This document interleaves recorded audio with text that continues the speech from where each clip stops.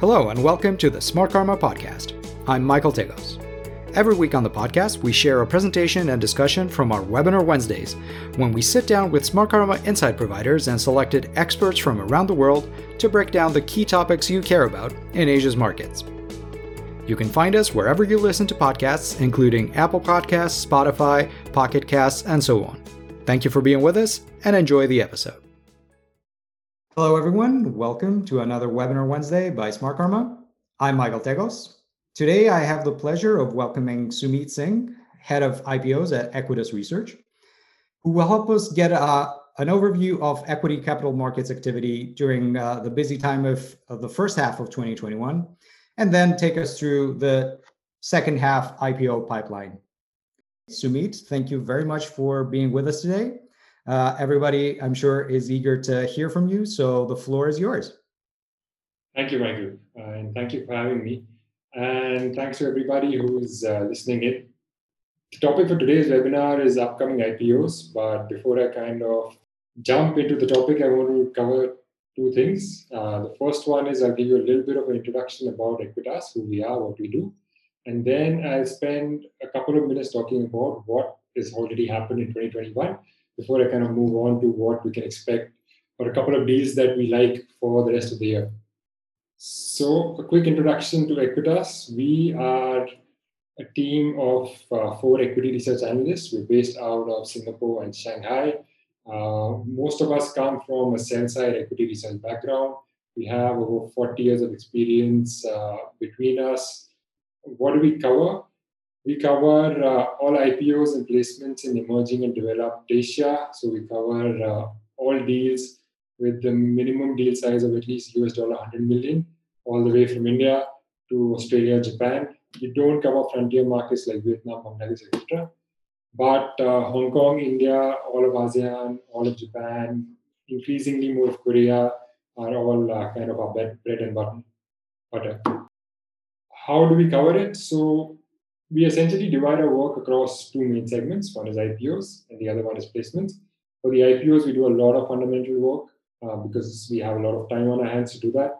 So we try to do a full analysis of the company. We try to do a peer comparison. We try to put up valuation notes kind of before the IPO actually gets launched. And once it's launched, we kind of also run it through a quantitative framework, looking at IPOs from a very objective point of view. Our second vertical is placements.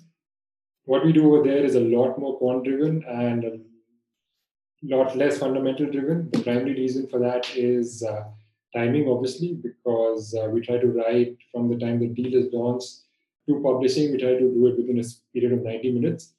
So it's the window to write is a lot tighter than what it is for IPOs. The content that we cover, as I mentioned, we write a lot of the stuff before trading, and then we kind of also cover some of the IPOs, especially the bigger ones, post-listing as well. And then we cover up some events after the listing happens, like lockup expiry and some placements that follow on. What have we done so far? So we kind of started doing this in September 2014. Earlier, we used to be a part of the Smart Karma content team. We stayed there till about 2018 when we kind of spun out into our own independent firm, which is now called Aequitas Research, and it's owned by the analysts themselves.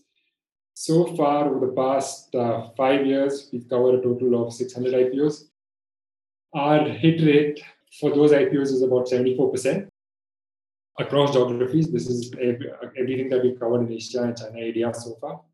On the placement side, we've covered about 758 placements, and our hit rate over there is a little bit lower, towards 67%. What we provide essentially is independent analysis, and the reason I can say we are independent is because of the last column that you see on the slide on the right-hand side. So historically, we've rated about 63% of the IPOs that we've covered as avoid, as in we told our clients not to take part in those IPOs. It's changed over the last 2 years, but as you can see, the ratio overall is still very high. So that way, we are independent from the kind of research that you get from the sell-side banks that cover the deal. On the placement side, we're a lot more positive. We only said avoid for about 25% of the deals. I won't go into the nitty-gritties of why that is so, but as our hit rate says, it's probably kind of the right decision to be more positive on placements. That's about us. I'll now talk a little bit about what has happened in the year so far. It's been a very busy year, as all of you probably know. And as you've been seeing the headlines with multiple IPOs coming in. But if you actually look at this chart on the slide, we as a team have covered about 61 IPOs this year. So if I project it on the chart, which you can see on the left-hand side of the slide, Aequitas IPO performance, it doesn't look like it's a very, very busy year so far. But what the chart doesn't say is that at the same time in 2020, we covered only about 38 deals, which is like 60% of what we've done. And in 2019, we covered about 50 deals, which is again less than 2021. And what the chart also doesn't say is that the number of deals, number of big deals, as in the ones that are raising at least $1 billion this year, have been way, way higher than what you would have seen in any of the previous years. Mostly what we've seen in the past, these bigger deals tend to come in the second half of the year, which is the busy period from, I would say, July to about November, and then it dies down in December. But this year it's been right from the get-go with Kuaishul and Kupang kicking it off in the early part of the year, and then DB and Zomato and Mondenissen and others kind of following it up in the middle of the year. On the placement side, we've been a little less busy versus last year, but still quite a high number of deals. As you can see, for 2021, we've already almost crossed what we did in 2018 and 2016. Now, the next slide gives you a little more overview of how things have been shaping up this year. So what we projected in this slide is our participation rate, as in how many deals Aequitas kind of said asked investors to participate in, and how many deals, how many placements we asked investors to participate in. As you can see, up till 2020, we were negative on most of the deals that we were covering. Then you see a big spike happening in 2020, and you see the spike kind of continuing in 2021. And even on the placement side, you see, although we already kind of rating 75% of our placements as participate, that is kind of hiked up to almost 85%. So essentially, what this in the previous chart tells you together is, for 2021, you've been getting a lot more deals, you've been getting bigger deals, and you've been getting better deals.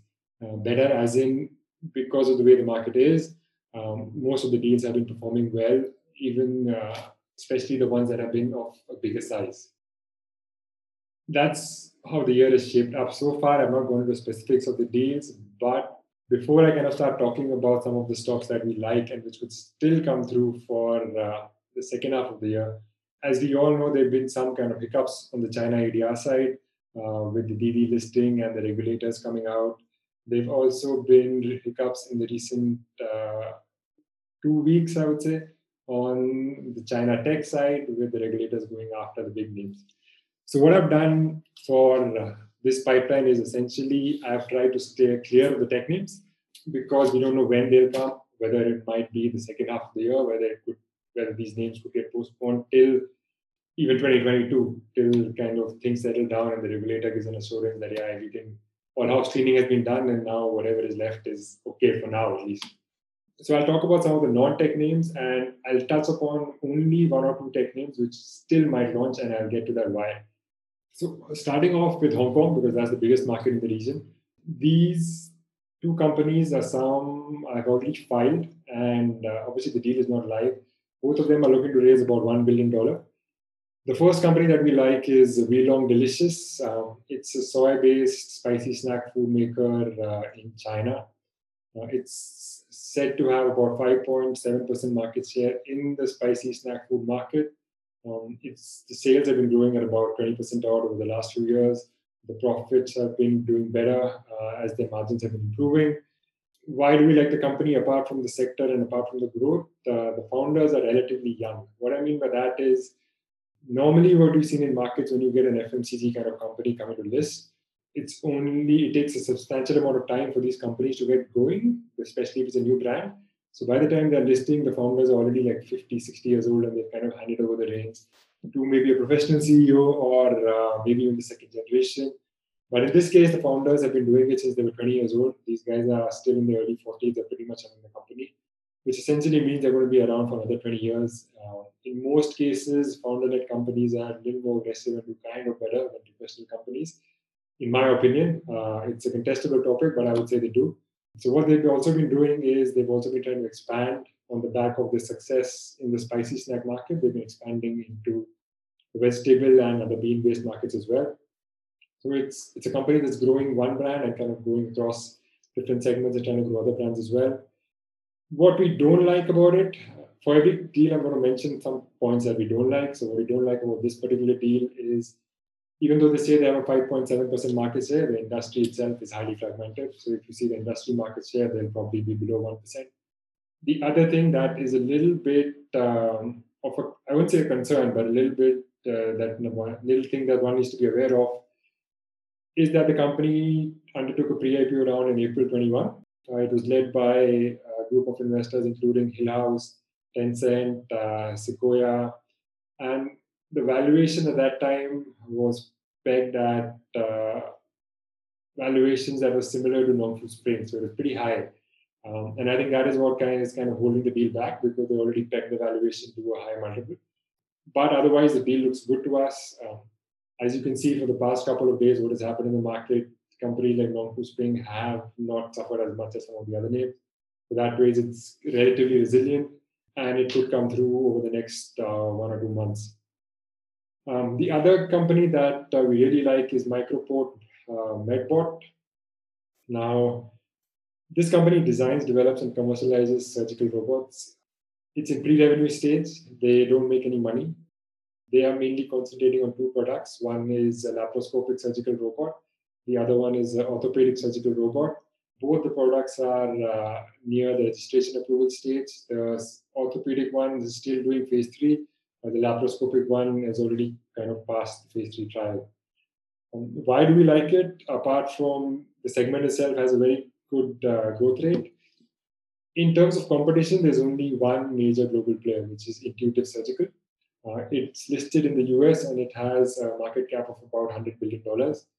They sell their robot, which is called Da Vinci system, for $2 million a piece, initial setup cost, and then they have recurring revenue from all the disposables linked to the surgical robot. So what essentially that means is, if Microport Medpoint manages to get things right, which it will be aided by its parent, which is Microport, which is essentially listed in Hong Kong and is in the medical devices segment, they could undercut Intuitive, at least on pricing terms, within China, and it might even be able to go outside of China if things work out. Obviously, still pre-revenue stage, very early days, but because they have a backing from Microport, it kind of seems credible. It seems like the company can actually make it work with the trials done. Having said all of that, if I remember correctly, as per the company itself, there were only about 189 surgeries done using robots in China last year. So the sector is almost non-existent. So the entire sector will take a little amount of time to kind of grow. It's not something that as soon as they get approval, they're going to start clocking 100 million, 200 million, or $500 million of revenue in the first year. It's going to be very slow and steady. It's like a multi-year stock, which if they get things right, it should put them in a very good place. Now, the next deal that I'm going to kind of talk about again in Hong Kong is an A2S listing, China Tourism Group. We wrote about it a couple of days ago. Now, technically, we don't consider this to be an IPO because the A shares, as you can see, are already listed. But given that the deal size is going to be anywhere from 5 to 10 billion, most probably is going to be in the range of 6 to 7 billion, we cannot not talk about it. So that's the reason it's there. The other reason is it's owned by the Chinese government. It has 90% market share in the duty-free segment in China. So if you're thinking about regulation and regulatory action, so far the regulatory action has worked in their favor because of the government ownership. An example of that was in June 2020, they bought a 50% stake in Hainan duty-free, and in July 2020, the regulations were changed for Hainan, where the duty-free exemption was raised for domestic tourists, and a couple of other changes were made as well regarding duty-free segment, and that kind of helped them to register positive growth in 2020, despite most of their historic duty-free revenue kind of collapsing because the airports were shut. The stock is in a good place because of the regulatory backdrop, because of the China tourism whole multi-year growth story. And post-listing, it's going to be sitting on around $9 billion of cash. The question we've been asked is, what is it going to do with so much cash? Because they generate a whole lot of cash flow, they don't actually need it. So most probably, our guess would be they would acquire some assets overseas, where maybe in some areas which are popular with Chinese tourists already, and they kind of try to diversify from there. So it's a good deal to kind of keep an eye on and watch out what happens. Obviously, it won't be like an IPO; it's not going to pop 50-60%. But given the size of the deal, most investors will be able to get a decent amount of allocation in it. So definitely one on our radar. The next one I'll talk about is a much smaller deal, quite a contrast to the $7 billion. It's probably going to be around 200 to $300 million deal. It's called APM Monaco. The reason we talk about it is because the brand has been around for about 30 years. It was started in Europe. It's owned by a European family, but it's headquartered in Hong Kong. Its sales, even in 2020, it managed to grow its sales because of its exposure to China. It gets about 60-70% of its sales from China.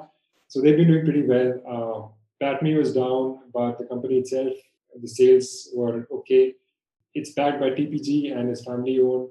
That way, you don't see any corporate governance issues or any other issues in the stock as such.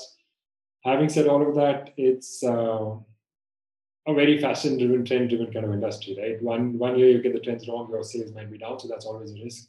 And then obviously it's going to be a relatively smaller deal, not as big as some of the other ones in the market, so the interest will be less.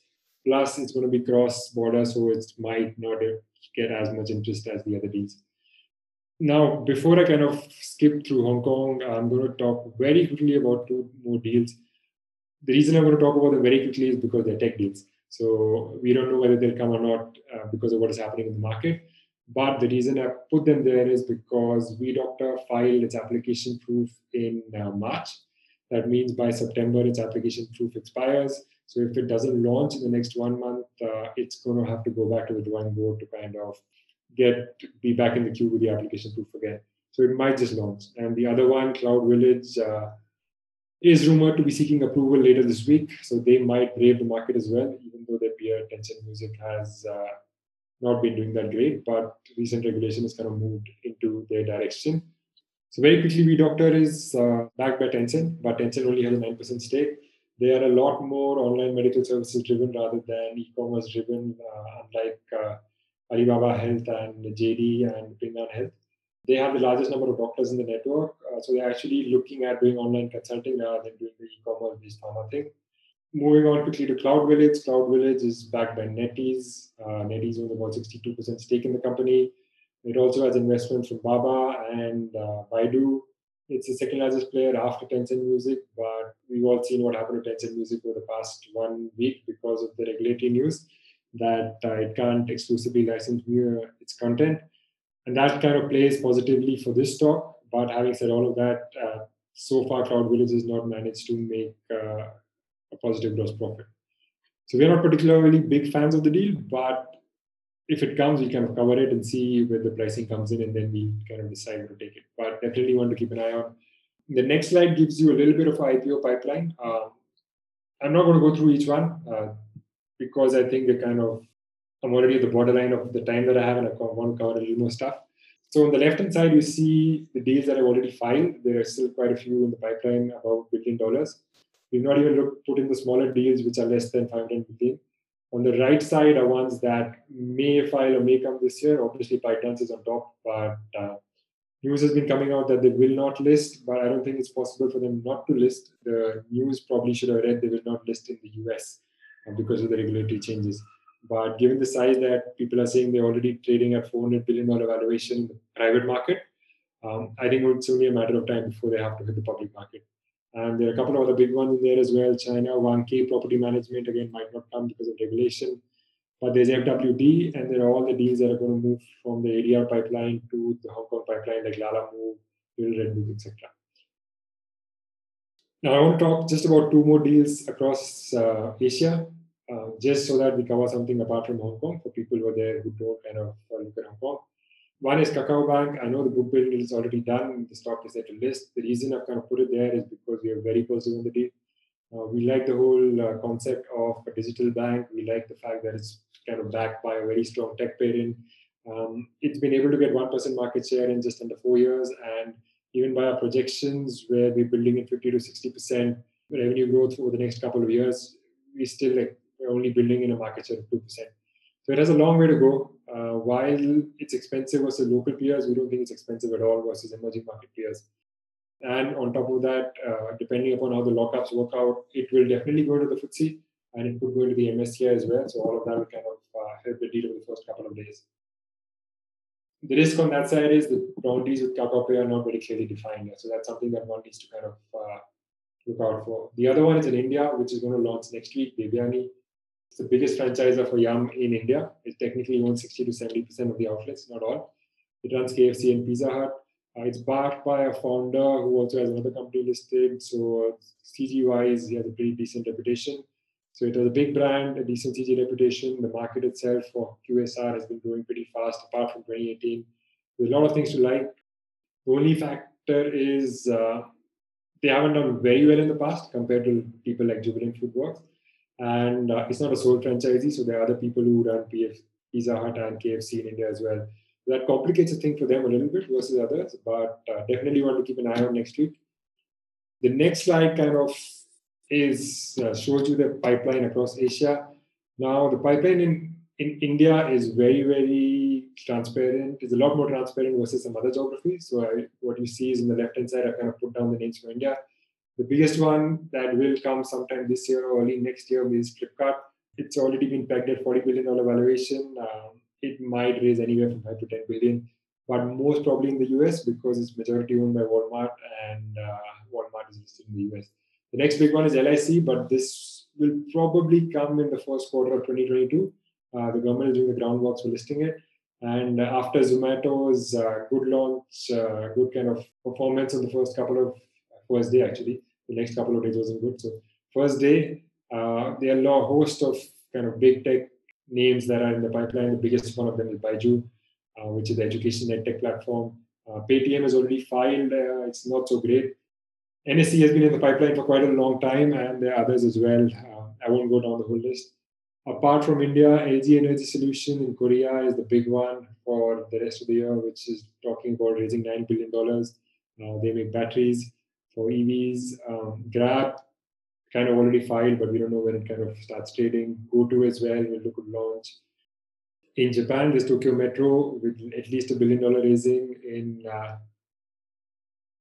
Australia, there's Sai Games, which is going to raise at least $1 billion. This is again kind of casino betting, that kind of play. But they haven't filed, neither of the two have filed yet. Now, before I kind of sign off, very quickly in the last 1 minute, I'll cover some things that we cover apart from IPOs, which is placement pipeline. So apart from looking at IPOs, we also kind of follow, for some of our clients, we follow placements and we kind of keep up with this pipeline of what might come for placements. This slide very quickly, and if you think I'm speaking too fast, that's kind of because I have overstepped the time by 5 minutes. So bear with me, just last 1 minute, and I'll kind of wrap up.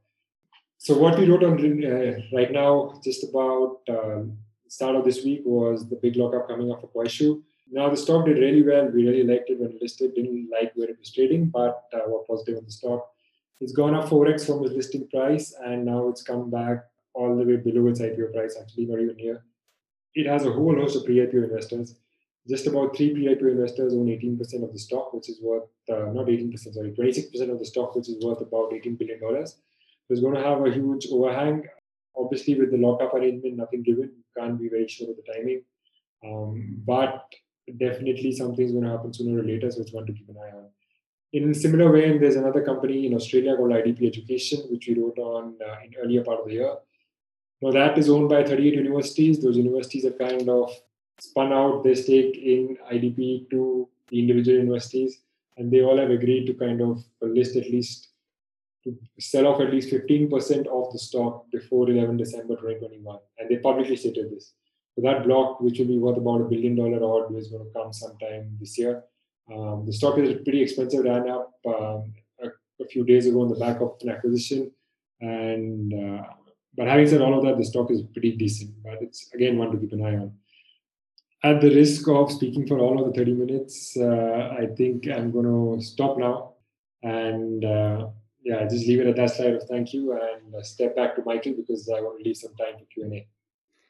Thank you very much, Sumeet. That's perfectly fine, and we're happy to let you go over time if the content is compelling, and I think yours definitely was. Maybe I can kick things off. Sumit, you briefly touched upon it before, but we have seen China kind of tighten regulations around a number of companies and industries. And of course, the tale of Ad Group has turned cautionary, I guess. So do you think that this kind of tendency to tighten regulations will have an impact on the pipeline for the rest of the year? It's already had a bit of an impact in the middle of the year. That was when EV listed just about a month ago, and the regulators came back and kind of clamped down on Didi and two more stocks, Full Truck Alliance and Kanzun, for going ahead with the listing without kind of taking the regulator permission. And they pretty much stated that any China listing in the US is off the radar. It shouldn't be undertaken, shouldn't be done. So you have this whole pipeline of companies that are looking to list in the US, like Lala Move and Little Red Book and Hello Bike and Simalia FM. I think the pipeline there itself was like 10, 15 companies. All of them are now in the process of moving to Hong Kong. Now that takes time.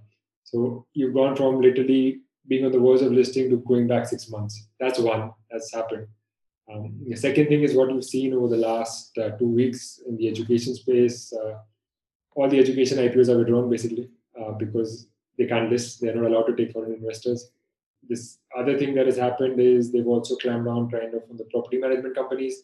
So there were a couple of big property management firms like China Vanke Property Management and a few more which were looking to list. They'll have to wait. Then obviously there's the tech clampdown, which from what we read yesterday kind of encompasses Tencent as well. Which so now if you've covered Tencent and you've covered Alibaba, and you've gone after Meituan with the drivers, you essentially said no one is off the radar. So that's obviously going to have an impact on the pipeline. I mean, I would be naive of me to say it won't. But again, markets, as you know, bounce back pretty quickly. So once things settle down, which from what I'm reading today, already the state media started saying that everything is not lost, and it's not that you need to sell off everything and the kind of moving into the market. Once you have 1 or 2 weeks of kind of relatively quiet, once you have maybe a period where nothing happens, then you have one or two odd deals which come, which get done, which do okay, then kind of the market opens up again for the others. Now the regulators have already said the deals that come in Hong Kong will not be scrutinized as heavily as the deals that go for ADR, so that's anyways a positive. But yeah, the pipeline for now, immediate future doesn't look very, very thick. But as I've been saying that, again, there was news today about two or three more companies looking to kind of launch their Hong Kong IPOs within the next 6 months to file for the Hong Kong IPOs within 6 months to 1 year. So if you think about it, they don't have too many places to go because ADR is shut and Shanghai is shut and Shenzhen is shut. So they have to come to the market. It's just a question of when. What about ADRs? There seems to be a negative trend there as well. What's your view on those? So I wrote about it a couple of days, almost I think at the start of the month. So yeah, quite a few days ago. Our view is the ADR market is effectively shut for any tech companies. Anyone who has user data, because the regulators have said if you have more than 1 million kind of users, you have to come and take approval from CAC before you look to list overseas specifically. And the way they've gone after Didi and the way they've gone after only one or two other ADRs, while they have not said much about companies like Kuaishu, which listed earlier in the year, they have a user base of, I don't know, a couple of 100 million, and they were just put on a list in May saying you need to kind of update your app to be in compliance with security, but there was nowhere near as strict an action of stopping downloads or Kuaishu or doing anything else versus some that have gone and done an ADR. So essentially, in our view, the ADR market for China is shut. It was already a narrow window because of the US regulations. Now, the US regulations are looking to shut the market. The China regulator is also saying, I don't want you listing there. I don't know who's looking, apart from the bankers who own the 5, 6% or 4% fee versus 1 or 2% in Hong Kong. I don't know who else wants to list in the US right now.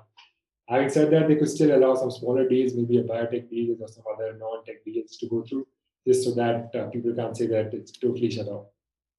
But all the deals are now going to come to Hong Kong, essentially, all the big deals. Right. So maybe this leads conveniently into a bit of a, I guess, broader, maybe bird's eye view type of question that I see from a few attendees here, and it's basically regarding private investors from other markets who are looking to invest in IPOs in Asia, in Korea. So, for example, one attendee asks, how can they access IPOs in Asia while being in Australia, or a Singapore private investor accessing Korean IPOs like Kakao? Do you have any kind of thoughts on that? So if you're a private investor, if you are lucky enough to be a high net worth individual with lots of money in the bank, your private bank can probably help you do that, because some of these private banks run their funds and some of them have access to funds where they can go in institutional tranche. If you are a plain old retail investor like me, then essentially you're stuck to a domestic market, or you're stuck to buying in the aftermarket. You can't really go into the IPO because most of these IPOs on the retail side are only for domestic investors. Having said that, we have a couple of clients who run IPO funds. So maybe it's a good time for them to advertise their IPO funds, and you can subscribe to their funds, and through their funds, you're going to get access to the deals happening across Asia and maybe even globally, the IPOs.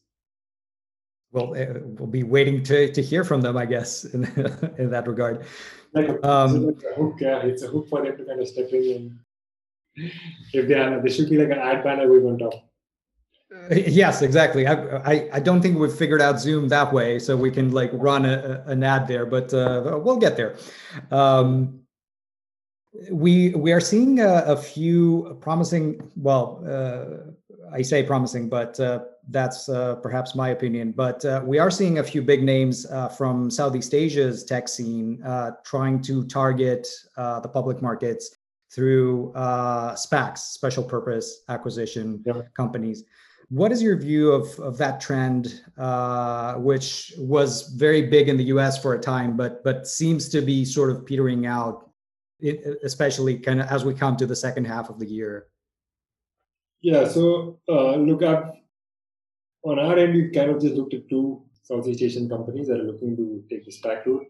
One was Grab, the other one was Property Guru. Now, the thing to note about both these companies is past 1 or 2 years have not been great for them. So if you actually look at historic financials, you wouldn't be very bullish on the company. But what a SPAC allows you to do is it allows you to put out forecasts. And I mean, if you ask me to project forecasts for Aequitas Research revenue, I'll obviously project that it grows 3x in 3 years. Right? Especially if there are no repercussions to me for the forecast. I'm not saying that's what they've done, but I'm just saying SPACs allow you to kind of put out that forecast without having a regulatory repercussion to kind of meet those forecasts.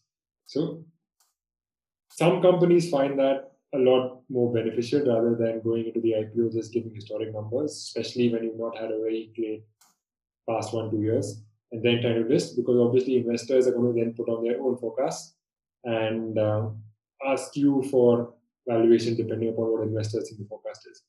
Versus if you go out and put out numbers, you can always argue your own numbers and say no. Because technically, if you go for an IPO, you're not allowed to, even though the banks put out numbers which are guided by the companies, but technically the company is not allowed to put out numbers. Yeah. So that's something that's happening in the market. The companies themselves are not bad. I use Property Guru all the time. I use Grab all the time for the taxi and for my rent. So on record, please don't throw me off the apps. But the valuation themselves are a bit of a stretch in our view. Now, at the end of the day, whether you list via a SPAC or you list via an IPO, after about 1 month of trading, it doesn't make a difference. Yeah, no one really cares about how you listed. Once you've been trading for 1 month, 5 months, 6 months, it's just a part of history of how you kind of got there and listed. The same way it's a direct listing. So you have to be very careful about the valuation that you're going to ascribe to it and think about it. It's almost the same process as an IPO. Not much different.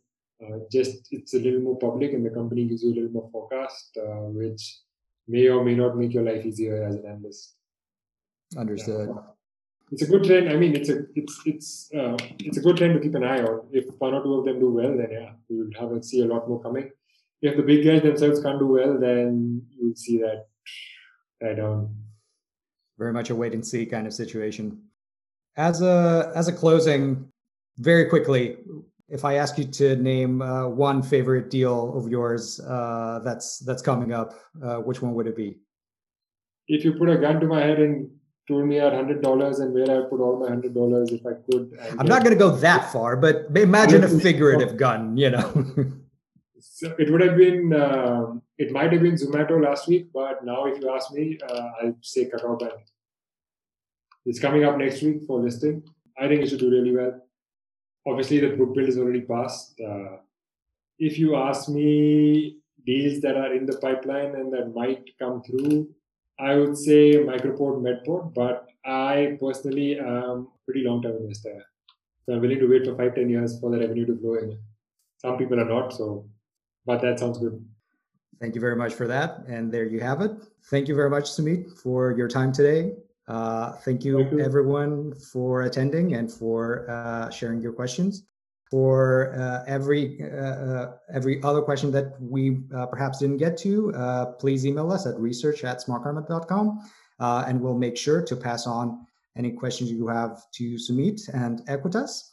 Sumeet, thank you very much once again. Thank you, Michael. Thanks to Smart Karma, and thank you all for attending.